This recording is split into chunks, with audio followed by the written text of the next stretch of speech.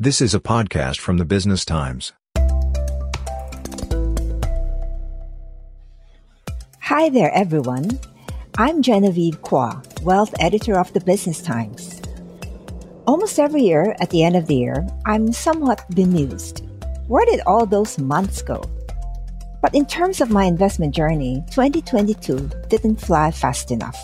Personally, my portfolio is in the red, counting by calendar year. But our loss isn't as bad as the broad market. There are some bright spots, like the deposit rates we've managed to lock in. And then, of course, there is a CPF, which is literally a risk-free oasis. Much as we wish the CPF would raise its base interest rates, the compounding effect of the current rates is very significant. In this first episode for 2023, I thought it would be helpful if I distilled some insights from the many investment commentaries and presentations we get at the start of the year. I hope this episode will help you to take stock and take action. Here are some quick takes. 1. The macro environment for investment has improved. But do take note, most strategists say it's not yet a risk-on environment. This means it may be prudent to hold off from taking too much equity risk. What has improved? First is the inflation trend in the US. Inflation for December came in at 6.5%. It's the slowest rate of consumer price increase since October 2021 and the sixth straight month of decline. Predictably, markets bounced when this was announced. There is now rising expectation that the Fed would be more restrained in hiking interest rates this year, like a 25 basis point increase instead of 50 basis points. Some expect that the Fed would begin to cut rates this year. But after a very challenging investment experience last year, I'd say it's too early to celebrate. Maybe it's true that we've seen the peak of inflation, but interest rates are a blunt tool, and there is a lag effect on the economy and corporate earnings. We're still in an environment of slower growth or even a recession and higher inflation. In fact, some analysts say recession is not yet fully priced into markets. In short, it looks like another volatile year, although the drawdowns this year may not be as bad as 2022. A second improvement is China, which reversed its zero-COVID policy suddenly last year. Economic data that just came out shows China's economy expanded by 3% in 2022. That's the slowest pace of growth since the 1970s, and much lower than the official projection of 5%. Still, even as its COVID infections and deaths are rising, strategists see the China economy as the brightest spot in the world. After all, U.S. growth is likely around 2% and Japan under 2% for 2022. Relatively speaking, China's 3% growth is very good. The government has strongly signaled its commitment to prioritize economic growth. Already, markets have anticipated this. In just the first few days of the year, the MSCI China and MSCI Asia Pacific indexes have done very well, better than U.S. stocks. Most strategists are telling investors to overweight Asian stocks because they expect China's recovery to help Asia achieve a soft landing.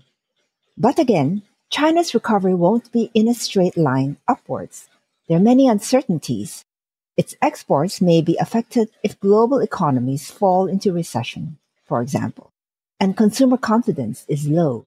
We need China domestic consumers to begin to spend. We've just been talking about how macroeconomic conditions appear to look brighter this year. The second quick take from bank reports is this. Bonds are back in favor. Finally, as they say, there is income in fixed income. This is a very good thing, a happy reversal from the past few years. Last year was a bear market in bonds because of the record pace of interest rate hikes. Fixed income fell by double digits. Bonds are supposed to rise when stocks fall, but last year, both stocks and bonds fell at the same time. There was literally nowhere to hide in a balanced portfolio. But this year is set to be far different. Today you can get yields from high-quality or investment-grade bonds in contrast to the years since the 2008 financial crisis, when quantitative easing depressed yields to very low levels. This forced people to take more credit risk just to get yield. Here's an idea of the yields you can get today. More than 5% from investment-grade bonds, about 8% from U.S. high yield, and 7.5% from emerging markets. This year, bonds are also expected to revert to their traditional role as diversifiers in portfolios. That is a big relief for retirement savers. Many investment reports tell investors that this is a good time to lock in the higher yields from bonds, and I agree. Here is an interesting statistic from UBS Asset Management that shows how things have changed in the bond market. At the end of 2021, only about a quarter of the bond market offered yields of more than 2%. Towards the end of 2022, this universe tripled. More than 80% of the market offered yields of more than 2%. Higher bond yields in your portfolio give you a greater cushion for volatility, which we expect to remain high this year. What's more, as much as investors like to collect income or yield, the role of yield in total returns is still not appreciated enough. There are two components in total returns, yield and price. For bonds, yield has been the biggest driver of total returns. According to UBS Asset Management, even for some types of bonds like emerging market bonds, the price return over a long period has been negative, but the overall total return remained high because of the yield component. Still to come, more on the actions you can take to get your portfolio ahead in 2023.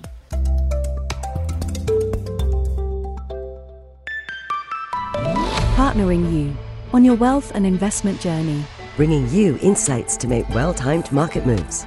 Sharing actionable personal financial tips. Helping you protect and grow your wealth. Analyzing Singapore's market trends and corporate issues. Supporting you through your Singapore property journey. Insights from your trusted partner, the Business Times podcasts. Are you listening? And now, back to Wealth BT from the Business Times.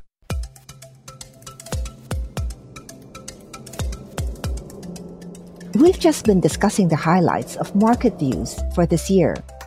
Where do all those insights leave us? Here are some actionable ideas. 1. Take a fresh look and commit to the balanced portfolio. That may not sound very exciting, but balanced portfolios are actually the bedrock of retirement and long-term investing. If you pursue a strategic asset allocation, the balanced portfolio is your core strategy. Then at the margin, you may take higher risk like investing in individual tech stocks. Because of bonds' disastrous performance last year, many observers believe that the balanced or 60-40 portfolio is dead. 60-40 means 60% in equities, 40% in bonds. This is a staple in retirement investing. Balanced, by the way, could also be 50-50 or 80-20. But here's the thing. Clearly, the 60-40 portfolio's returns were poor, minus 17% last year. But in the context of the long history of markets since the Great Depression, this is only the second or third worst performance of the 60-40 portfolio, depending on which tracking data you use. In other words, it looks like last year's extremely high correlation between stocks and bonds was unusual. And you can blame that on pretty unusual circumstances where the pace of rate hikes was a shock to both bonds and equities. But don't forget, there is a silver lining in bad markets. It sets up the stage for better markets. Last year's correction in stocks and bonds has brought valuations to much more attractive levels. Of late, strategists have revised their long-term capital market expectations. This is a theoretical exercise to give investors an idea of long-term returns. A 60-40 portfolio is now expected to generate returns of around 7% a year over the next 5 years, compared to just about 3% a year ago. The second actionable idea follows from my earlier point about the yield from bonds. I believe if you have spare cash, bonds are worth your while, particularly if they are investment grade and the duration isn't long. But be careful to make sure you diversify. That is, unless you're confident about the credit risk of an issuer, it's best to avoid single company unique risks that could cause permanent loss. In this environment where inflation is still high and economies may fall into recession, there are still risks to earnings. So make sure to pick defensive and stable sectors. 3. Continue to deploy your spare cash into higher yielding deposits for now. Today, you can still secure FD rates of just over 4% for periods of 7 to 12 months. Low-risk options like FDs do not keep pace with inflation, but at least you earn more than the plain cash rate, which remains very low. FDs also enable you to be nimble, and you can easily redeploy the cash for investments that you may find attractive. Break-in FD may have a penalty in that you may have to forfeit the interest rate, but your principal stays intact. Singaporeans have also remained very keen on low-risk options like the 6-month Treasury bills. The latest auction in mid-January ended with an interest rate of 4%. This is lower than mid-December, when an auction fetched 4.4%, the highest in 30 years. But at the start of 2022, 6-month T-bills carried an interest rate of 0.55%, so the rates have come a long way. Now the big question is whether yields would continue to stay high. T-bills roughly follow the trajectory of U.S. interest rates. Since the Fed is expected to slow the pace of rate hikes, the rates for Singapore T-bills may have peaked. If you are considering putting some money in T-bills, I do think the rates will still be attractive for now. What you need to note is that a T-bill is like investing in a zero-coupon bond. You are issued the bill at a discount. At maturity, your interest is paid along with your principal. You cannot redeem it before it matures, but you can sell it in the secondary market. Of course, there is also the Singapore Savings Bond, which is also liquid. The latest issue is quoted at an interest rate of 2.97% over 10 years. If you redeem the bond prematurely, you still get your principal back plus the accrued interest rate, but you may have to wait up to 1 month for your cash to be credited back to you. The fourth and last actionable idea is to make sure you maximize the interest rate within the CPF, which is guaranteed and risk-free. You can do this in a few ways. 1. Commit to voluntary top-ups into your CPF. Top-ups earn a tax benefit, so you also save on income taxes. In fact, topping up your CPF early in the year, like right now, will earn you 20% more interest over 10 years because of the power of compounding. If you're younger, below 55, you can also transfer your ordinary account savings into your special account to earn 4%. Those older than 55 can top up their retirement account, which also earns 4%. 2. Make sure you satisfy the thresholds to earn extra interest rate for your CPF. The first $60,000 of the combined balance in the special account, MediSave, and retirement account earn 1% interest a year. For those aged 55 or older, you can earn 2% extra interest on the first $30,000 of those combined balances and 1% extra on the next $30,000. In other words, you stand to earn up to 6%, which is very good, even if it's subject to limits.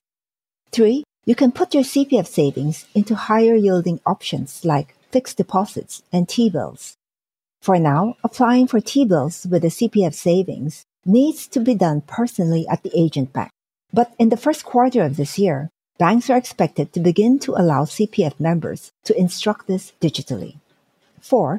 It makes sense to try to pay down your home loan or to avoid using your CPF savings for loan installments. Home loans today would be priced at significantly higher rates than just a year ago. Reducing the use of CPF for your mortgage will help to enhance your retirement savings, which you will not regret. That's it for this episode. Thanks for listening, and I wish you the best of the Lunar New Year celebrations. That was a podcast from the Business Times. Send your feedback to podcast@sph.com.sg. Find us on Apple, Spotify, Google Podcast or via the Google Voice Assistant Amazon-enabled devices. For more podcasts by The Straits Times, The Business Times, and Money FM 89.3, you can also download the Audio by SPH app. That's AWEDIO. This podcast is meant to provide general information only. SPH Media accepts no liability for loss arising from any reliance on the podcast or use of third parties' products and services. Please consult professional advisors for independent advice.